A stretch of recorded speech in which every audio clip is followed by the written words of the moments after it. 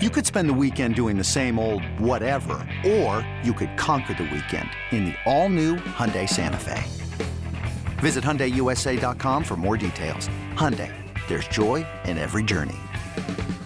This episode is brought to you by Progressive Insurance. Whether you love true crime or comedy, celebrity interviews or news, you call the shots on what's in your podcast queue. And guess what?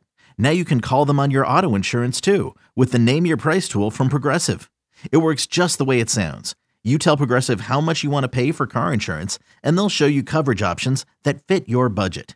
Get your quote today at Progressive.com to join the over 28 million drivers who trust Progressive. Progressive Casualty Insurance Company and Affiliates. Price and coverage match limited by state law. Fred Solomon writes, why? I'm sitting here at Target Field. How about that? I'm dumb enough to fly to go watch this team, and I'm disgusted by the non-competitive at-bats. Alvarez, Vientos, Beatty, they all look lost up there. I know it doesn't matter, and my head says they should lose to secure a better draft pick, but it's so goddamn demoralizing watching this team play. Yeah, I battle it when I watch these games. I want to see them win. I don't care about draft picks. I care about draft picks, but I don't. You know what I mean? Like, I care about it. But when I'm sitting there on a Friday night watching my baseball team play, it's tough to have that be on my mind, especially with the whole lottery situation. What I am curious about is going to Minnesota. I got on Tiki the other day because Tiki was calling the Vikings Buccaneers game in Minnesota. So he was there on Friday. So I said to him, what are you doing Friday night? He's like, I'm going out for a fancy dinner. Fancy dinner? Should be at Target Field watching Kodai. And that's where I disagree with him and basically everyone else on the show. Yes, the Mets stink. But a chance to see another stadium? A chance to see a road game? Many a road game that I have seen in circumstances that are less than ideal in terms of where the Mets are in the standings. Okay? I know when I saw them in Houston back in 2009 or 10, I forget the year, they were buried. But I wanted to see them play. So to me, when you're going to a visiting stadium, it's different than when you're going to Citi Field. And it's a kind of game you can go to maybe more frequently because you live here. But when it's a road stadium, I don't know, man. If I had a chance to be in Minnesota this weekend, that wouldn't have worked out for many personal reasons. But if I did, if it was a different scenario, I would love to see the Mets play in Minnesota. I'd love it. I think seeing the Mets play on the road is awesome. I have been to 24 of 30 major league stadiums, and the 6 I'm missing, one of which is Minnesota, feel like they're very challenging to get to. By, like, when am I ever going to be there? Unless I plan out a specific trip to go to a specific city to see just the Mets, which is much more difficult to do as a 40-year-old man who's a father of 2.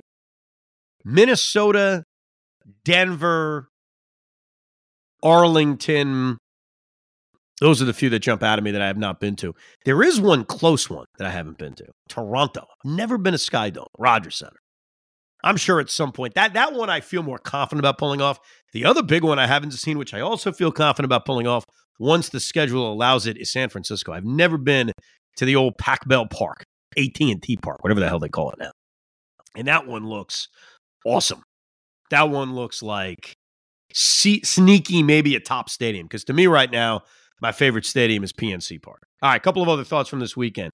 The Duran intro for Minnesota's closer.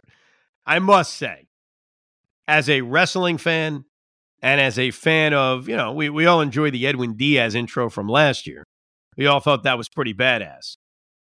It is tremendous. You got the Undertaker music going off. You got the lights flashing. That to me, and there's some really good closer intros throughout baseball history. I guess the one that jumps out at all of us is Trevor Hoffman, Mariano Rivera. Those are probably the two, and 2 of the greatest closers of all time. So it's not just great intro. It's great intro for tremendous player. But Johan Duran's intro, and he's had a very good year. He's one of the better closers in all baseball. So we're not doing this over, a nobody. I think it's better. I think it's better for 2 reasons. A, the light aspect of it. And I usually don't like the lights flicking at a baseball game. When the Yankees hit a home run and they flick the lights, I hate it. It makes me feel like I'm having a seizure. I can't stand it. When a guy's coming into the game, so it's in between innings, I don't know. I don't mind it as much. Now you got the drama like you're at an NBA game. But if you haven't seen it, they play the Undertaker bell. Then they lower all the lights. Then they start flicking it. And then this other song comes on to pump you up. It's not bad. Makes me think the Mets have to reconsider the Edwin Diaz trumpet thing. No, I'm kidding. Maybe do something with the lights. I don't know why that one doesn't bother me. Like, the light thing bothers me when it's a home run. I'm not sure why, but it doesn't bother me when you're doing the intro to a player coming in. All right, the other story is Mike Trout. I want to address this. So Mike Trout, according to Bob Nightingale, and yes, I know, we all have to kind of, how do I say this nicely? When there's a Bob Nightingale story, you say it with a grain of salt. You know, you're not necessarily sure if what he's saying is great reporting or Nightingale reporting. But what he put out there was, if Mike Trout indicates to the Angels that he would prefer to move on, that he's ready to kind of give it up in Anaheim, they would be open to a trade. Here's what I find almost comical about this. Mike Trout signed a 12-year, $426 million contract. He is signed until 2030. Think about that. I want to pull up his exact contract under Cott's contract so I can break down how much he's actually making per season. Because you hear that big figure that I just read, but what the hell does that mean? I have to think about it on a year-to-year basis. So here's where it is. All right, I've just pulled it up successfully. He is making not a crazy amount, by the way. That's what's funny. Like, it sounds worse when you hear the whole package. It's $35.5 million every single year with a full no trade. So $35 million a year, it's like, oh, okay, all right, it's fine. But he's making that until 2030. Mike Trout right now is actually younger than maybe you think. He's 32 years old, and he just turned 32 years old. So if you do the math on this, 32 years old, let's say 2024 is like a 32-year-old season because he doesn't turn 33 till August. So 24, 25, 26, 27, 28, 29, 30. He's got 7 years left on his deal. So 32, 33, 34, 35, 36, 37, 38. So between the ages of 32 and 38, he is making $35.5 million a year, which when you lay it out that way, it's not as scary as it sounds. Another day is here, and you're ready for it. What to wear? Check. Breakfast, lunch, and dinner? Check. Planning for what's next and how to save for it? That's where Bank of America can help. For your financial to-dos, Bank of America has experts ready to help get you closer to your goals. Get started at one of our local financial centers or 24/7 in our mobile banking app. Find a location near you at bankofamerica.com/talktous. What would you like the power to do? Mobile banking requires downloading the app and is only available for select devices. Message and data rates may apply. Bank of America N.A., member FDIC. But here's what's scary. Mike Trout doesn't play baseball consistently. And it's very difficult to look at a guy, and he is great. He's good. This is not a debating how great Mike Trout is. Even this season, in missing half a year, his average was down. He only had 260, had an 860 OPS. Like, his numbers weren't Trouty-like, but even in his worst season in the major league career, besides the first 40 games, that ain't bad. You know what I mean? Like 260, a pace for 38 home runs and 100 RBIs. Like, it's not bad.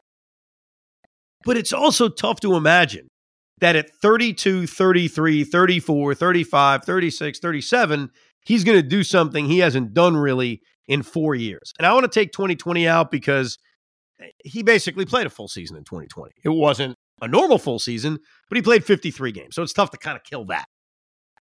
But last year, he played 119 games. Okay. Still not enough. He had awesome numbers.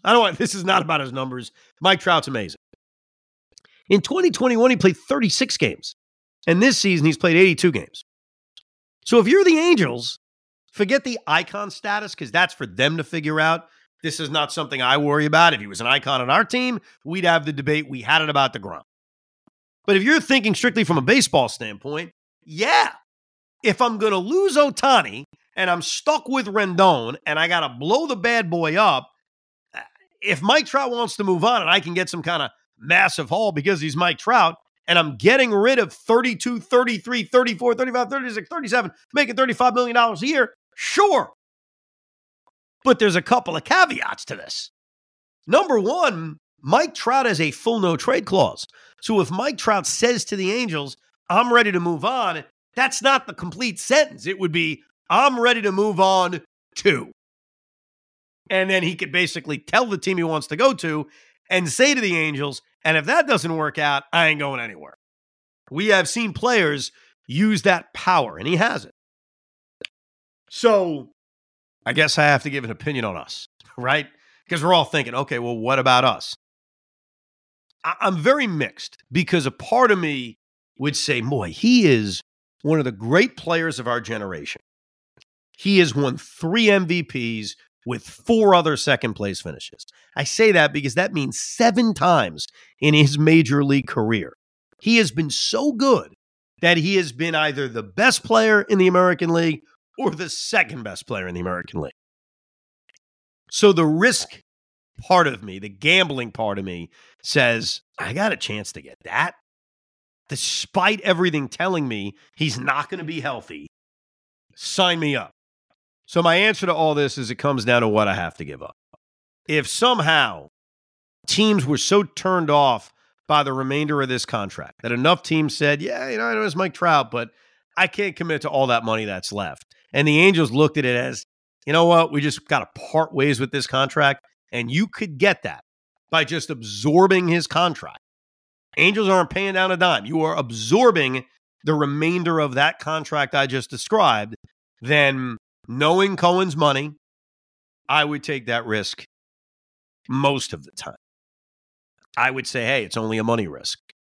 But if it means you have to give up a lot of young prospects that either you just acquired or are part of your farm system, I can't take that risk. That's how I view it. Money risk, sign me up. If it fails, it fails. You know what I mean? Okay. Cost me a lot of money. Mike Trout wasn't Mike Trout, but I gave it a try. But Jet Williams? No.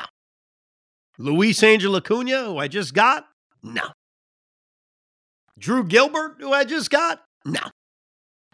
So I do it on the, and I don't want to say on the cheap, because I'm taking his contract, which I don't know how major league teams would view that. Like, I don't know how many major league teams would fall all over themselves knowing he hasn't had a real, full, healthy season in 4 years. But the biggest concern we all should have is if Mike Trout wants to move on, there's probably one place he's going to be willing to move on to, and that, unfortunately, is in our division with the Philadelphia Phillies, considering his growing up there, his fandom with the Eagles and all the Philadelphia teams. That would be a major, major risk. So we'll spend more time on that as the offseason approaches. We've got 4 games coming up against the Arizona Diamondbacks at Citi Field. I'm excited to get to a game or two. I got shut out of that last homestand with my pneumonia and my sickness and all that crap. So it'll be good to get out there at Citi Field. I'll tell you one night I won't be at Citi Field, and that's Monday night, because that's Jets-Bills night, baby. We'll give you a pod after the series. And also next week, I'm still working on it because I'm examining it. We'll do a deep dive into David Stearns, the potential new president of the New York Mets. You can email the pod anytime, thericob@gmail.com, thericob@gmail.com. We appreciate you listening, especially now. It's September. Football's going on. Most people don't care about these Met games, but we will always be here after every Met series. We are loyal to you. Pete's not here because he's working, not because he isn't loyal to you. He's got a great new job with the Giants. So every time the Giants play, he's on location. He's working his tuchus off. So Sundays will be a little bit different because he does the Giant stuff. But he's done a great job all year. Again, ricob@gmail.com. Thank you very much for listening and downloading Rico Brogna. We hope you enjoyed this episode of the Rico Brogna podcast. It's amazing, isn't it? Make sure you download it now to keep it on you at all times.